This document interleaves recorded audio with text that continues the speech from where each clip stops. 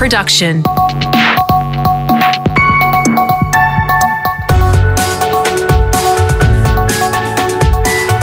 Your Morning Agenda with Natasha Belling. Good morning. Thanks for your company. Let's check what's making headlines this Wednesday, the 21st of July.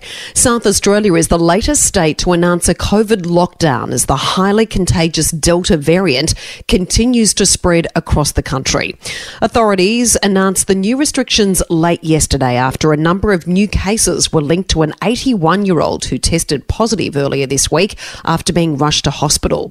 Meantime, Victorian Premier Daniel Andrews has announced more than 6 million residents in his state will spend another week in lockdown. Mr Andrews announcing they have no choice but to extend the stay-at-home orders for at least another 7 days. The alternative is months. We don't want that. We've been there, we've done that, we know how hard it is. Sydney's going through that at the moment and we send our best wishes and support to them. I'm determined to avoid that. We are all, as Victorians, determined to avoid that. There were 13 new cases detected in Victoria yesterday. 12 of them have been linked to the current outbreak, while one is under investigation. Meantime, in New South Wales, COVID has now spread into regional areas with a number of towns in the state's central west now in lockdown. We'll have more from our reporter about the situation in Orange shortly.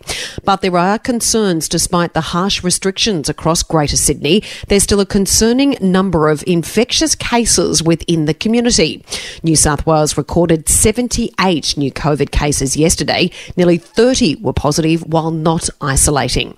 Epidemiologist Professor Tony Blakely has told The Project, despite being the first to lock down, Sydney still has some time to go. We think that about 5 weeks, maybe a tad less, will be the amount of time to get the cases down to 5 per day.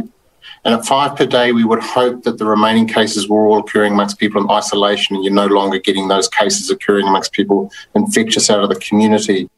And a Queensland man is behind bars after allegedly escaping from his 4th-storey hotel quarantine room by making a rope out of bed sheets. It's understood the man arrived in Perth on a flight from Brisbane but did not have a valid exemption and was put in quarantine while waiting for a flight home. Police say the man was picked up 8 hours later, around 8 kilometres away from where he first escaped. Now let's check what's happening in your state with our reporters on the ground, and we return to New South Wales where, as we reported earlier, Sydney's COVID outbreak has now spread to the regions, forcing a number of towns in the central west into lockdown. 50,000 people in Orange, Blaney and Cabonne are facing stay-at-home orders for the next 7 days. An infected Sydney delivery driver passed on the virus to a local worker at a pet food factory. Our reporter on the ground, David Dolan, says health officials are desperate to try and stop the virus from spreading further. That's right, Tash. They haven't wasted any time enforcing this week-long lockdown. It kicked in at midnight and the restrictions are very similar to what Sydney-siders are currently facing, although schools remain open along with construction sites. The AMA's Dr Chris Moyes says authorities had little choice. It has to because of the potential risk, particularly in rural areas where health services are somewhat more limited, and it becomes a bit scarier if it is an outbreak in those areas. The big concern is the number of venues this infected case visited in Orange last Friday and Saturday: a local shopping centre, Officeworks, Pizza Hut and a petrol station. A major testing blitz is now underway across the Central West. And Queensland is set to know by this afternoon if it will host the 2032 Olympic Games, with IOC members set to vote in Tokyo later today. Premier Anastasia Palaszczuk travelled to Japan for the final pitch. The Games would inject billions of dollars into the local economy, but with an eye-watering amount of money set to be spent to host the spectacle. Our reporter David Shiraz has the details from Brisbane. Good morning, Tash. Well, it's not a sure thing, but unofficially the celebrations have begun, with Brisbane the only city on the IOC ballot. A fireworks display has been announced for tonight in Brisbane. It's estimated Queensland will reap more than $170 million in free global publicity within the first day of being announced as host. Now, the IOC's 87 members have spent months scrutinising plans of the bid, with a price tag for the Games of $5 billion in today's money. That's money the Queensland government hopes to recoup in ticket sales, sponsorship and TV rights. Premier Anastasia Palaszczuk copping flack for her travel overseas, but no doubt her successor as Premier will be thrilled she did in 2032. Now for the latest in business and finance news this morning, we're joined by Scott Phillips from the Motley Fool. Scott, good morning. Interesting to note that economists are increasingly confident that the RBA will have to change its plans to help with the changing landscape with the ongoing situation with COVID. Yeah, Tash, good morning. It is the story that won't go away, of course, and for good reason. COVID is impacting right across the economy, right across society, far more importantly. And it's increasingly likely the RBA is going to have to basically not do what it said it was going to do, which is start to get us back towards interest rate increases. Now, we know they're buying a whole lot of bonds, and let's not get into that, but effectively bond buying keeps rates low. As they reduce that lifts the pressure on rates and starts that journey upwards. They were supposed to start that in a couple of weeks' time, but it's increasingly likely, according to many economists and frankly common sense, that if we're stuck with this Delta strain, if we're stuck with more lockdowns and the economy is still in some trouble, they will have to put that out. And another very interesting story today, Scott. Crown not fit to hold a casino licence in Victoria, according to counsel assisting the Royal Commission. It is remarkable what you find when you start turning over some rocks, Tash. We know that in New South Wales there was an inquiry, of course, and massive conditions put on Crown's licence or its ability to hold a licence in New South Wales. In Victoria, the Royal Commission there has heard that counsel assisting, so basically the prosecutor, if you like, in the jargon, basically saying, look, Crown doesn't deserve, based on its current position, based on evidence, based on history, to hold a casino licence at all. Now, Crown's Melbourne Casino is the jewel in its, excuse the pun, crown. And also the CEO, Helen Coonan, may have to walk the plank to basically clean the decks and make sure the regulator believes, or the Royal Commissioner believes, that Crown should continue to hold a licence there. If it was stripped of that licence, effectively that building goes dormant. Crown shareholders will be in for a massive, massive loss. Yeah, huge implications. Some other interesting news today, Scott. Some forecasters say the Aussie dollar may be heading back to the 1970s. We all want to go back to the 1970s where there was no COVID, but you're talking about a different 70s. That's not exactly, not quite the 1970s, but the 70-cent range. The dollar has been remarkably strong considering what's going on around the world. But of late, the US economy is growing faster than the Australian economy, even though we were doing okay pre-COVID. Also, too, interest rates in the US are increasing at a faster rate than they are here.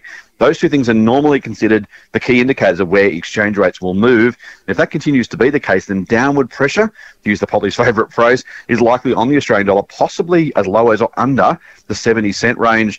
Now, the good news is we're not travelling anywhere, so it's not going to hurt our tourism dollar. And it may actually be good for exporters, by the way, because lower dollars mean that Australian exports are more competitive. Good news for primary producers, manufacturers, other people sending stuff overseas. And hey, well, we can't travel. We might as well count our blessings. Yeah, we need all the good news we can at the moment. Scott, thanks so much. We do. Thanks, Tash.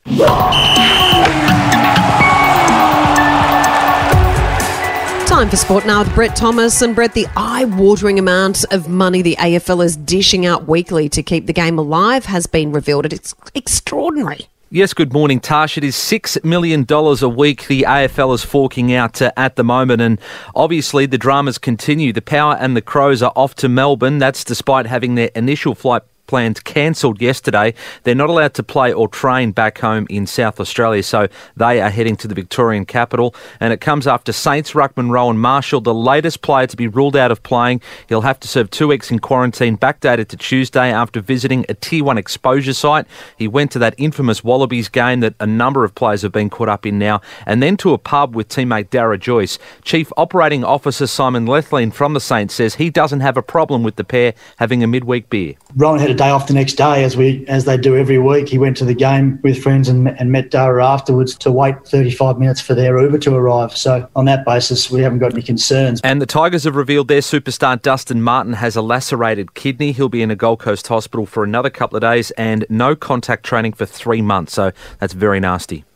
Yeah, indeed. And Brett, the Eels will be without their star playmaker for another week. Yes, Mitchell Moses will spend at least 2 weeks on the sidelines. Parramatta has revealed he suffered a small back fracture, debuting for New South Wales in Origin 3. He battled on for more than 70 minutes after a crunching tackle from Maroons forward Felice Kaufusi. So certainly a lot of courage shown there from Mitchell Moses. Now, there's a lot of drama going on at the Broncos with Tavita Pangai Jr. and Anthony Milford. The Panthers might reconsider signing the Bulldogs-bound enforcer to a short-term deal. Yesterday, they said they didn't have the salary cap space. players, but now they've got a few injuries to deal with.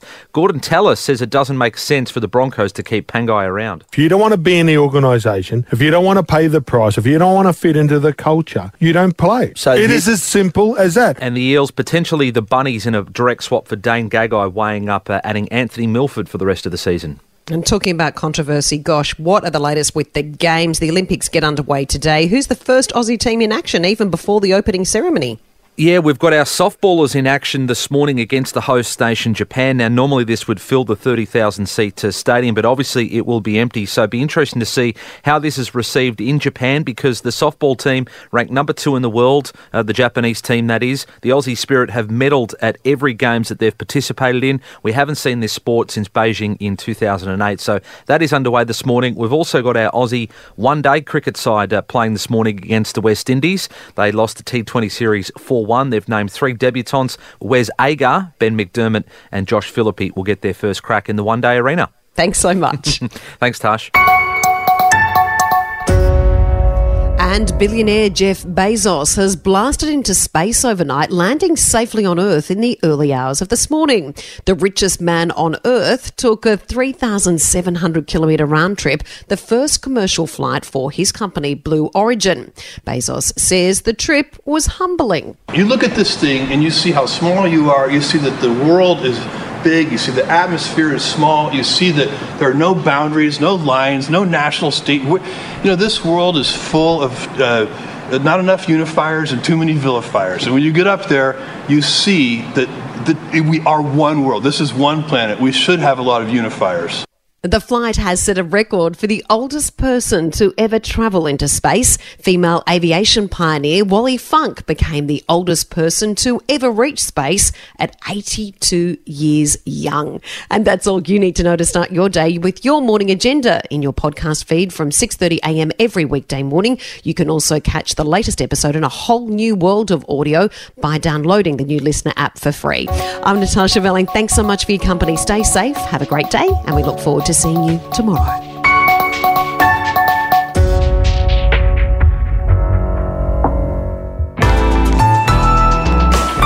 Listener.